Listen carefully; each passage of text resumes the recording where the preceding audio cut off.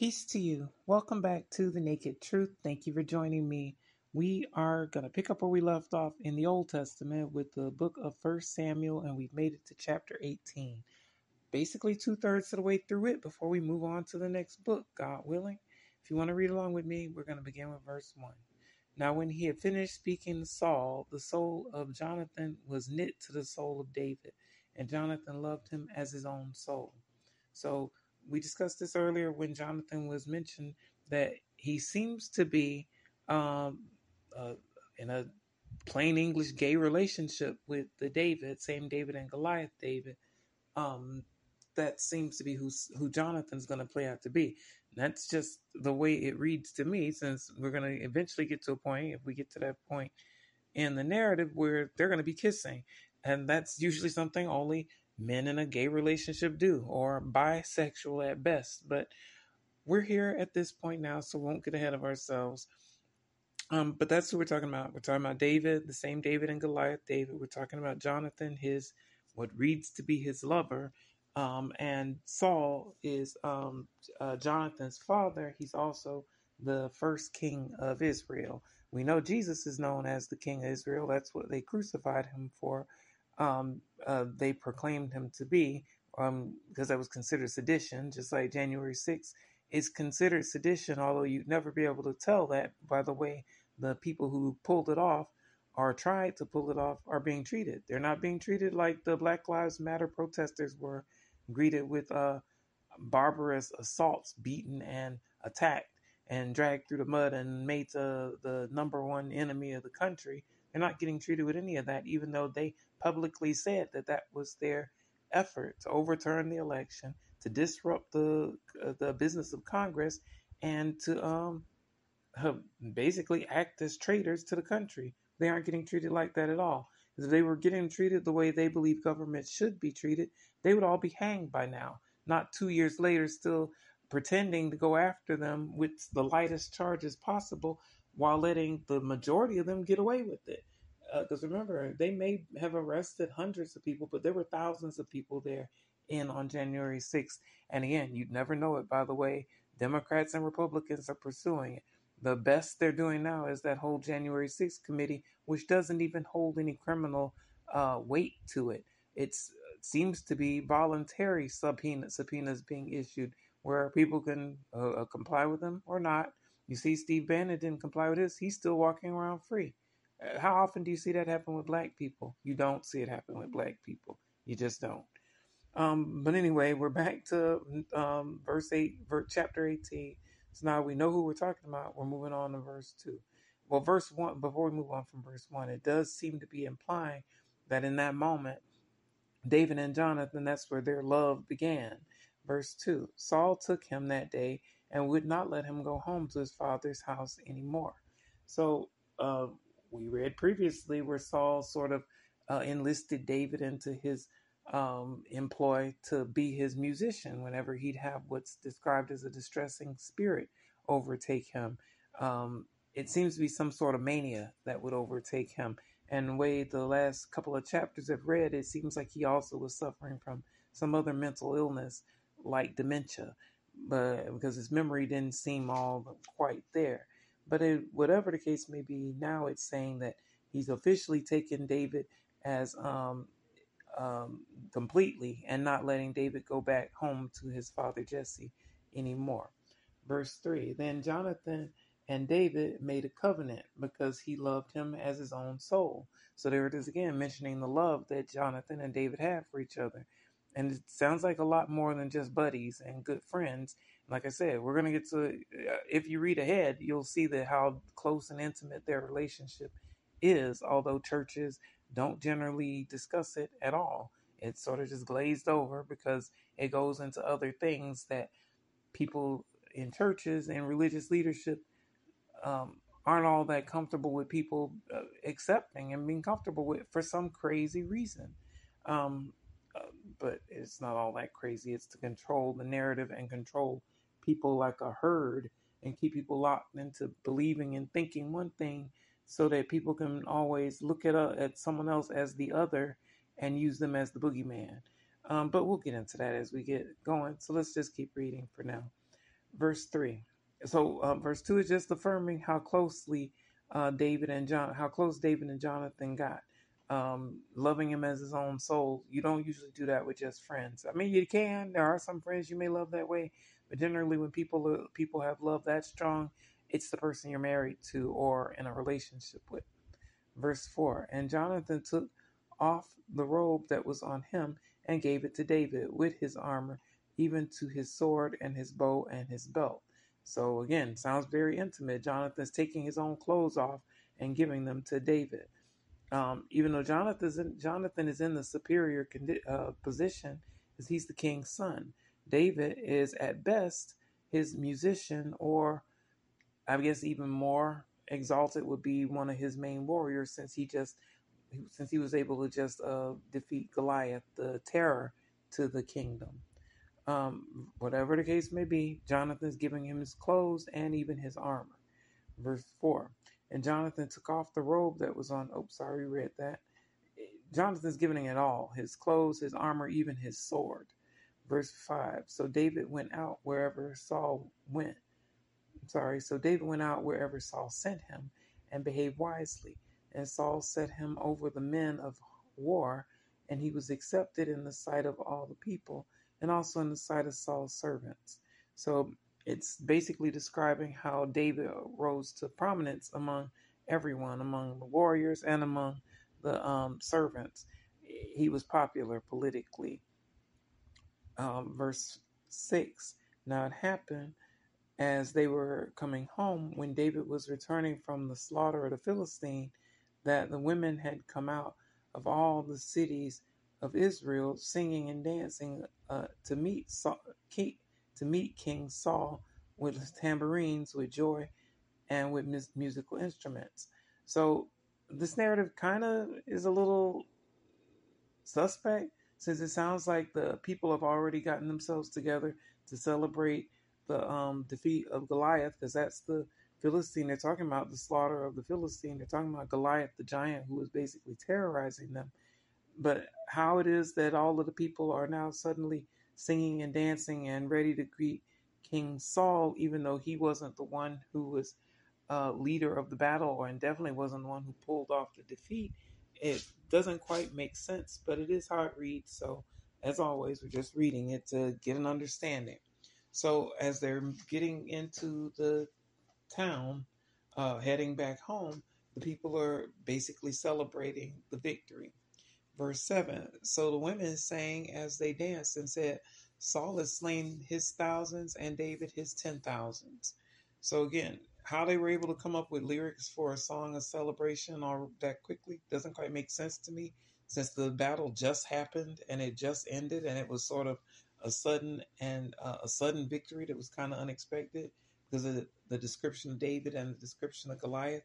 But again, it's how it reads. So let's keep reading.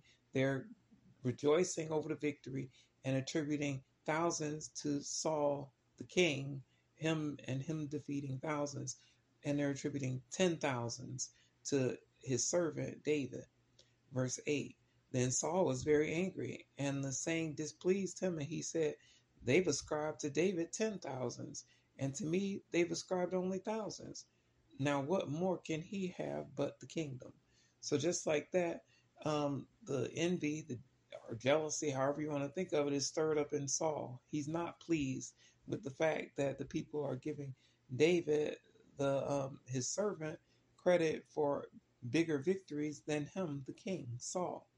Verse 9. And he said at the end of that verse, he's saying, so now that they're giving him all that credit, what's left for him to get except for the kingdom? Meaning, I would think that in his heart, he's thinking he must be the one that Samuel prophesied would be the next leader of the people, since he'd already been told that his kingdom was up, his time for his kingdom was up, and that the Lord had already chosen a replacement for him. So almost certainly that's what he's thinking, that David must be that replacement. Verse 9. So Saul eyed David from that day forward. So again, he was given the prophecy already that because of a previous thing that he did that was considered unfaithful, being condemned, Samuel, the prophet, the high priest, and who they looked to for religious guidance, already let him know that the clock was ticking. Verse 10, and it happened on the next day that the distressing spirit from God came upon Saul, and he prophesied inside the house. So David played music with his hand as at other times, but there was a spear in Saul's hand. So, like I mentioned earlier, the distressing spirit, it doesn't give much description of it, but it sounds again like some sort of mental illness and mania, um, swooping down on Saul.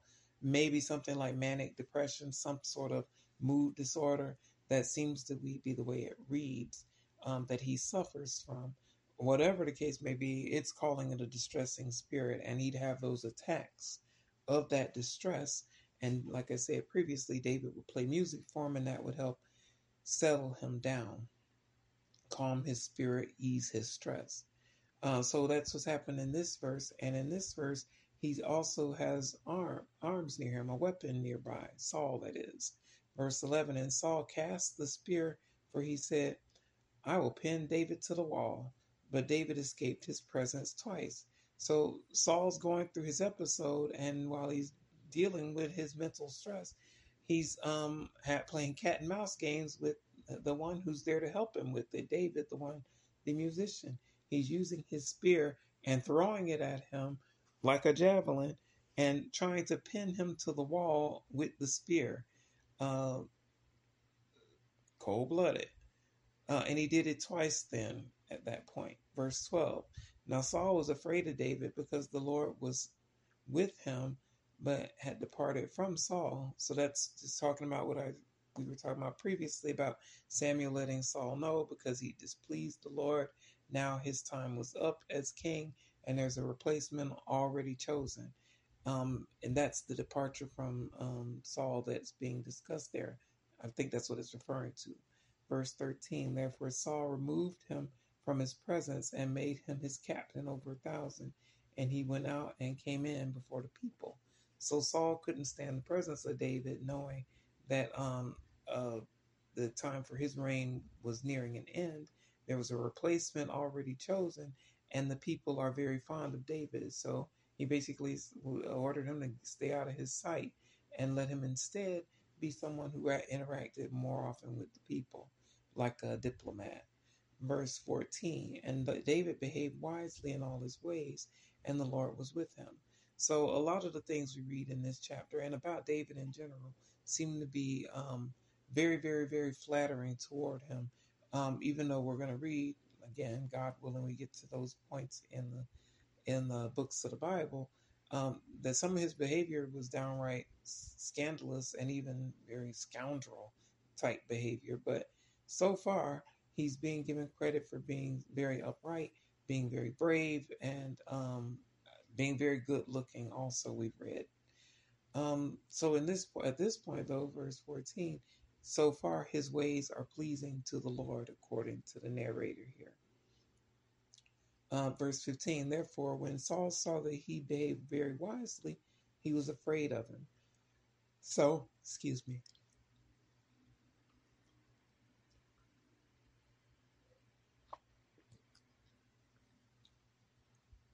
So the fact that David is finding favor with the people and also behaving wisely so that it seems to be pleasing to everyone around Saul, um, it's bothering him, and it's making him afraid, probably again, because he knows that there's already a replacement lined up for his place in the kingdom.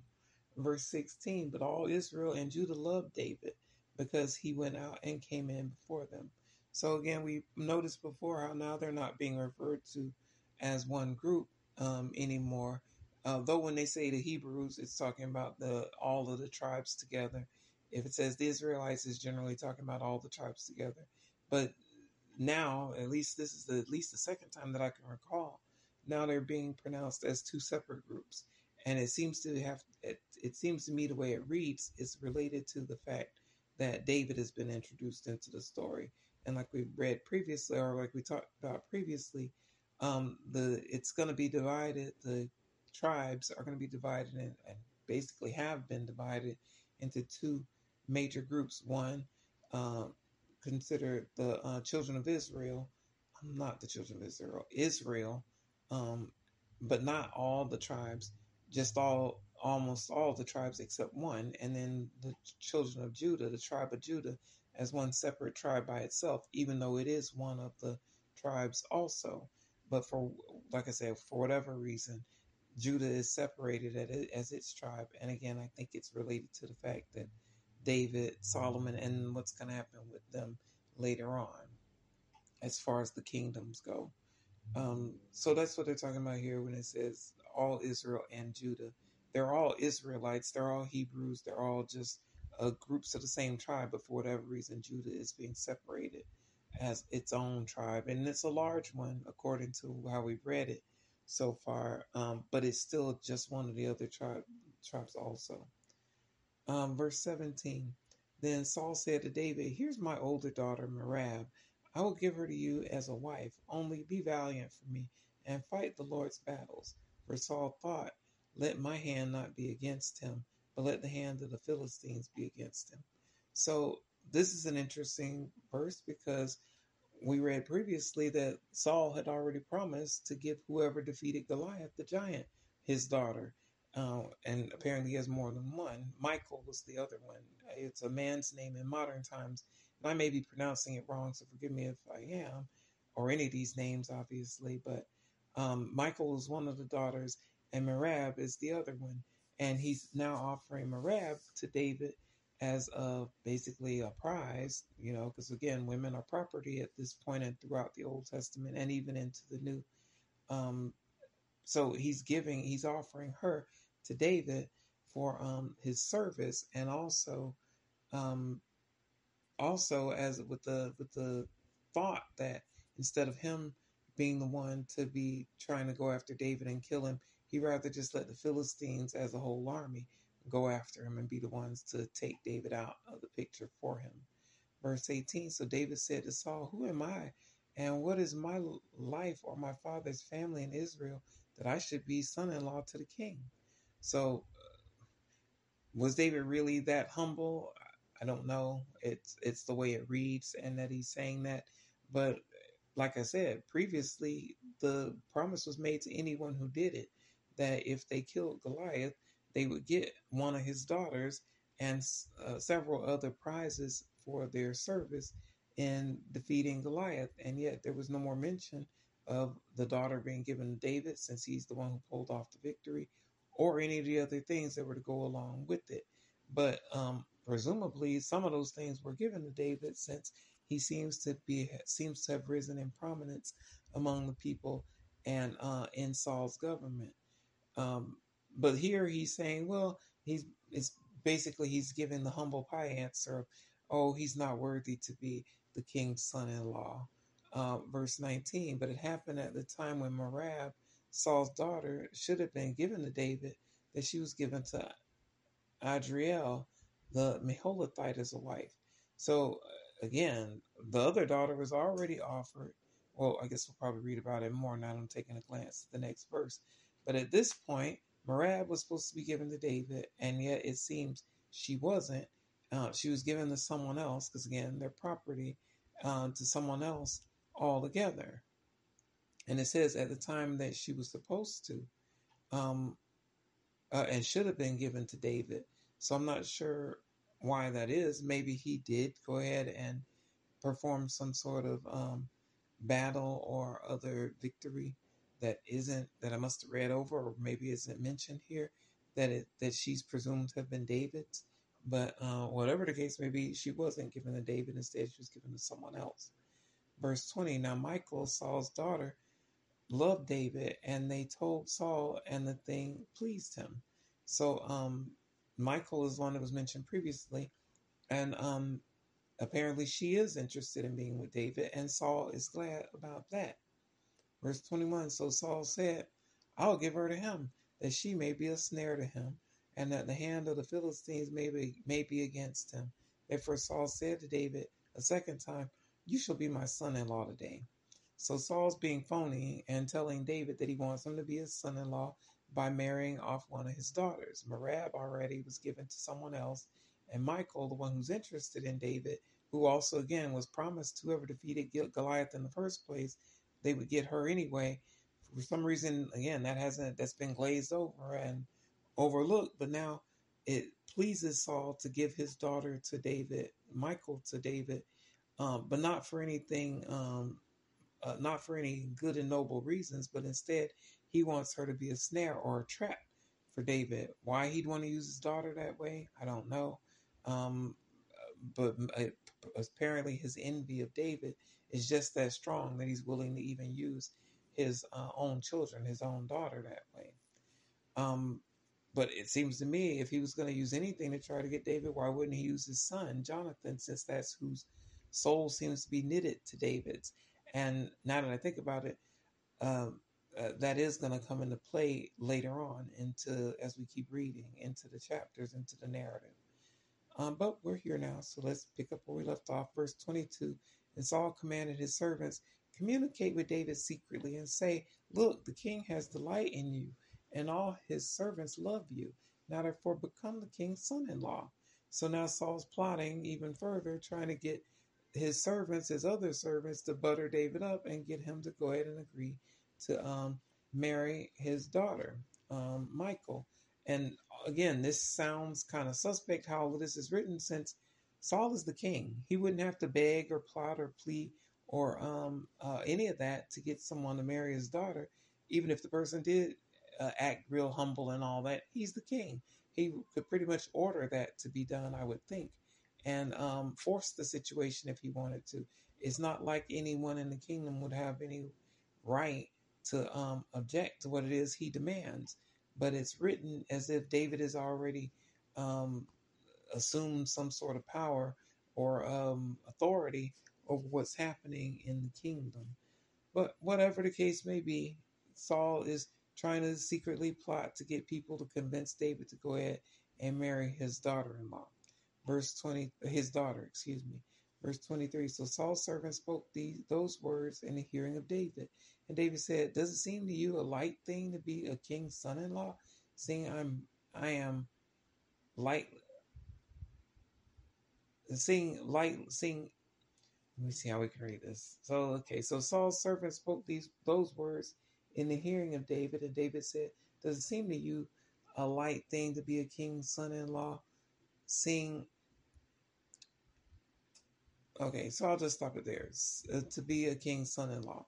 The rest of it you can read yourself. And if you've read with me before, you'll know why.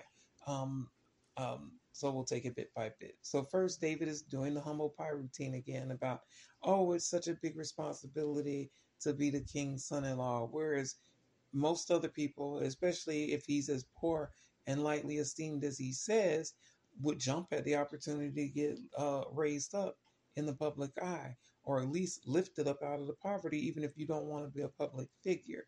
But David seems to be saying, oh no, he's just the poor shepherd. Oh no, he doesn't mean anything. He doesn't have the clout or nobility to be the king's son-in-law or any of that.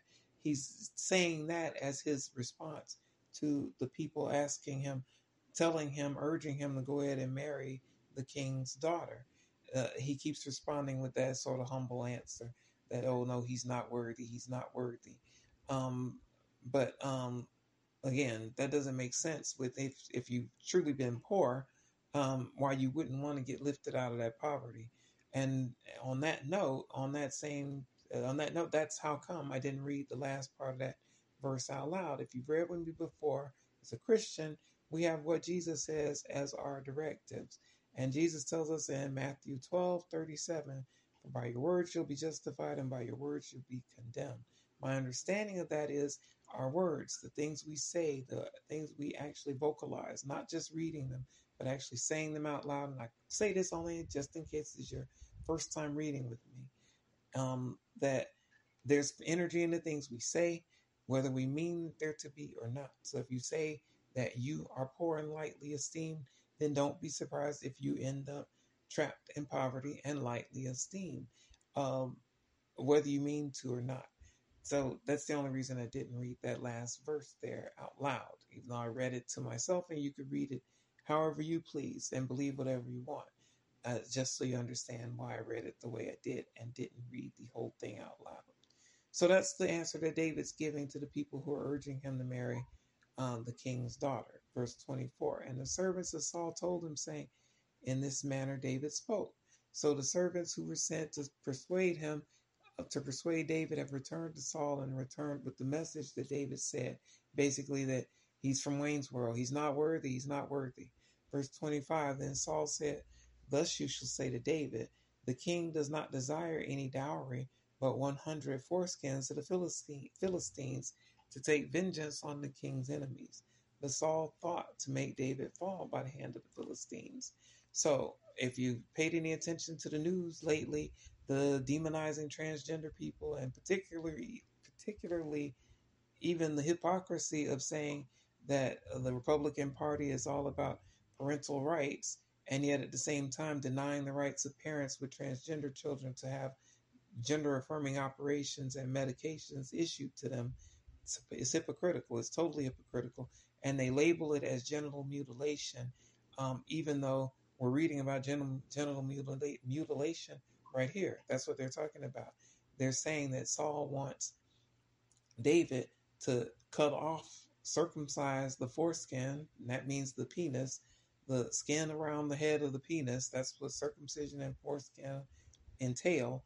He's saying that that's what he wants as a reward, as a trophy from his enemies. He wants David to circumcise 100 of the Philistines, and to do that, you basically have to kill them to get their foreskins off of them, since they're foreigners who don't believe in circumcision, presumably, whereas the Israelites do. So he's saying that that's what he wants David. That's what he wants instead of a monetary dowry for marrying his daughter. Instead, since he's saying, the way the servants are reporting it back to Saul, it seems to be saying that how could he be Saul's son-in-law? How could he marry Saul's daughter, since he couldn't possibly afford a dowry? In other words, a gift to the father who's giving away their daughter. So he's saying, since he couldn't possibly afford that, Saul's saying, well, don't worry about paying him a dowry. Instead, just bring me 100 foreskins of the Philistines. And again, to get those foreskins, he'd almost certainly have to slaughter 100 of those Philistine soldiers and then cut off the heads of their penises.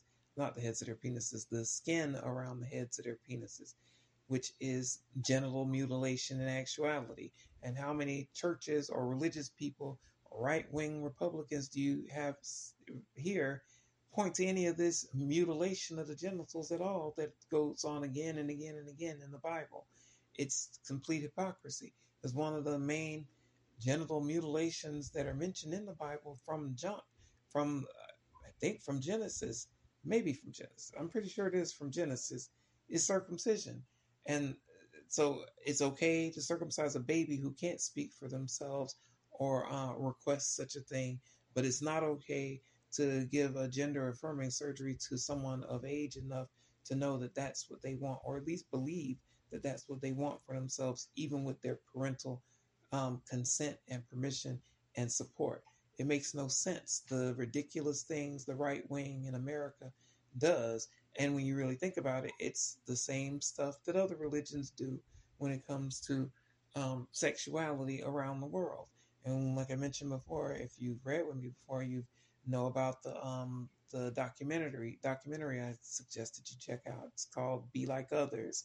That talks about transgender people in Iran and that religion. But there's the Dancing Boys of Afghanistan. That's another documentary you may want to check out that also explores sexuality among another religion in Afghanistan, and how surprising, how shocking to me they were in their approach to the same thing, sexuality and gender expression. It's no different than the way America, the right wing in America, approaches the oppression and oppressing minorities in this country. It's very sick, and it's very hypocritical to overlook things right there in the Bible that they thump, and yet point to things that aren't even happening. Just like critical race theory in school, it's not even being taught in schools, and yet they point to that as the boogeyman to keep people scared and herded into a certain way of thinking that actually oppresses themselves. And it's so sick and frustrating to see that it continues to work election cycle after election cycle, um, put on a show, put on by the Republican Party, but then theatrics that are supported by the Democratic Party. It's really, really sick. It makes you feel like you're trapped. And what real choice do you have when it comes to the political system in this country? It really seems that you don't have much choice when it comes to the political system at the top. It really is a choice between the lesser of two evils, if either one of them is even a lesser. It doesn't really seem like it sometimes. But anyway, back to the verses. Verse 25 is telling the messengers what it is they want, that Saul wants them to relay back to David, that he wants, as instead of a dowry, what he wants David to accomplish as far as the slaughter of the Philistines and taking off their the foreskins of their penises and bringing that to him as a dowry instead of money. And his real intent is that David will fall in the battle against those Philistines, trying to collect 100 of the skin off of their penises. It sounds like lunacy, but it is how it reads. So, verse 26. So when his servants told David these words, it pleased David well to become the king's son-in-law. Now the days had not expired. So it pleased David because, okay, the king doesn't want me to come up with money for a dowry to basically purchase his daughter from him and become his son-in-law. Instead, he just wants him to go ahead and deal with 100 penises, uh, and cut off the foreskins of them and bring them to him. So again, it sounds sick and twisted, and it sounds like, how come churches don't discuss this? How come it's suppressed in any church I've ever been in? They don't talk about this at all. Instead, they demonize any interaction between men and other penises altogether, even though there's example after example of it here in this chapter alone. Whatever the case may be, it's pleasing David to go ahead and deal with those 100 penises instead of having to come up with money to purchase the king's daughter from him. And it says the days had not expired. It seems to be alluding to some sort of time limit put on marriage proposals. It sounds, marriage proposals is the euphemism for it, but truly it sounds more like a time limit put on a contract of marriage for purchase of his daughter, so that the time hasn't expired for him to come up with the money to purchase his daughter from him, to purchase the king's daughter from the king. There's still time for you to go ahead and come up with that money, come up with that dowry as a euphemism for it, to purchase the king's daughter from him. Uh, it sounds really, really sick, but it's more of the patriarchy that exists throughout the entire Bible. And like I said before, except for the red letters of Christianity, the things Jesus says don't affirm any of these sorts of beliefs at all. But pretty much the rest of the Bible does. So, and as always, believe what you want, but that doesn't sound like equal rights to me. And it definitely doesn't sound like a God or Lord, or and in this case, a religion that respects everyone equally or sees everyone equally. It clearly does not. If you can buy and sell people, if they're of a certain gender, or people if they're of a certain race, or it just doesn't make sense that it's okay to go through all the miracles and things to release one people from enslavement, then turn around and tell them it's okay for them to enslave other people and even pass them down as property to their kids.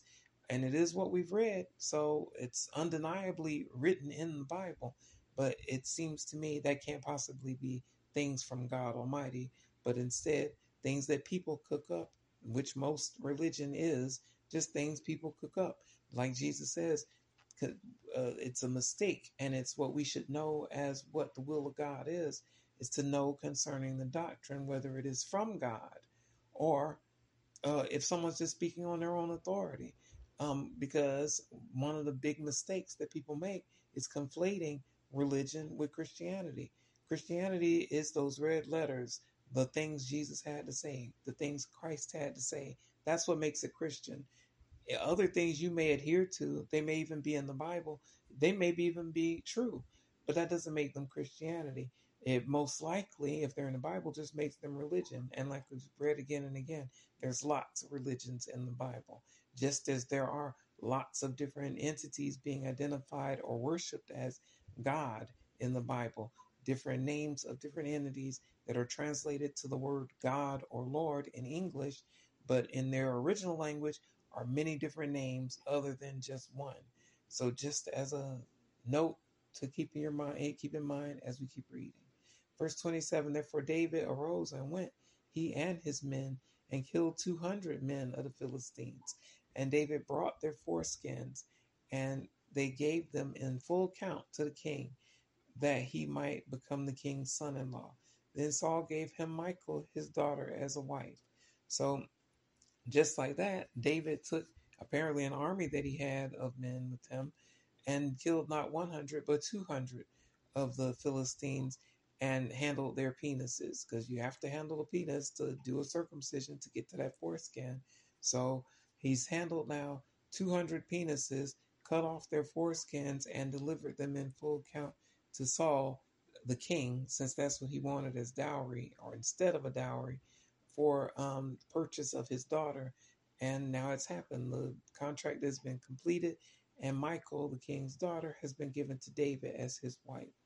Verse 28, thus Saul saw and knew that the Lord was with David, and that Michal, Saul's daughter, loved him. So now Saul sees what's going on around him. He sees that the Lord is working with David on David's behalf and allowing him to have victories like that over his enemies, over Saul's enemies, even to the point where he's able to perform circumcisions on hundreds of them and deliver them in full count to be able to even purchase the king's daughter. And on top of it all, the king's daughter, turns out she's got the hots for David too. So to Saul, it must feel like he's being isolated and being written out of the book. Verse 29, and Saul was still more afraid of David. So Saul became David's enemy continually. So Saul sees that the walls are closing in on him. David's becoming more and more powerful and more popular, even in his own family, now among his daughter as well as his son Jonathan. So it's caused him to hate David basically and be his enemy and act out more and more. Verse 30, then the princes of the Philistines went out to war. And so it was, whenever they went out, that David behaved more wisely than all the servants of Saul, so that his name became highly esteemed. So now no longer is David just the poor guy with no name. Now he's the king's son-in-law, married to the king, married to the king's daughter, and also rising in prominence among the people as a warrior by killing off all those Philistines, delivering the dowry to the king, and also now being valiant in victory beyond defeating Goliath, the giant, the champion of the Philistines, who seem to be at constant war with the people at this time in the story. This is actually the last verse in the story of this chapter, though, so that's where we're going to end this reading. As always, I thank you for joining me for The Naked Truth and hope you'll join me again. And of course, I hope it's a blessing for you. I love you, and I'll see you next time. Thanks again. God bless you. Peace be with you.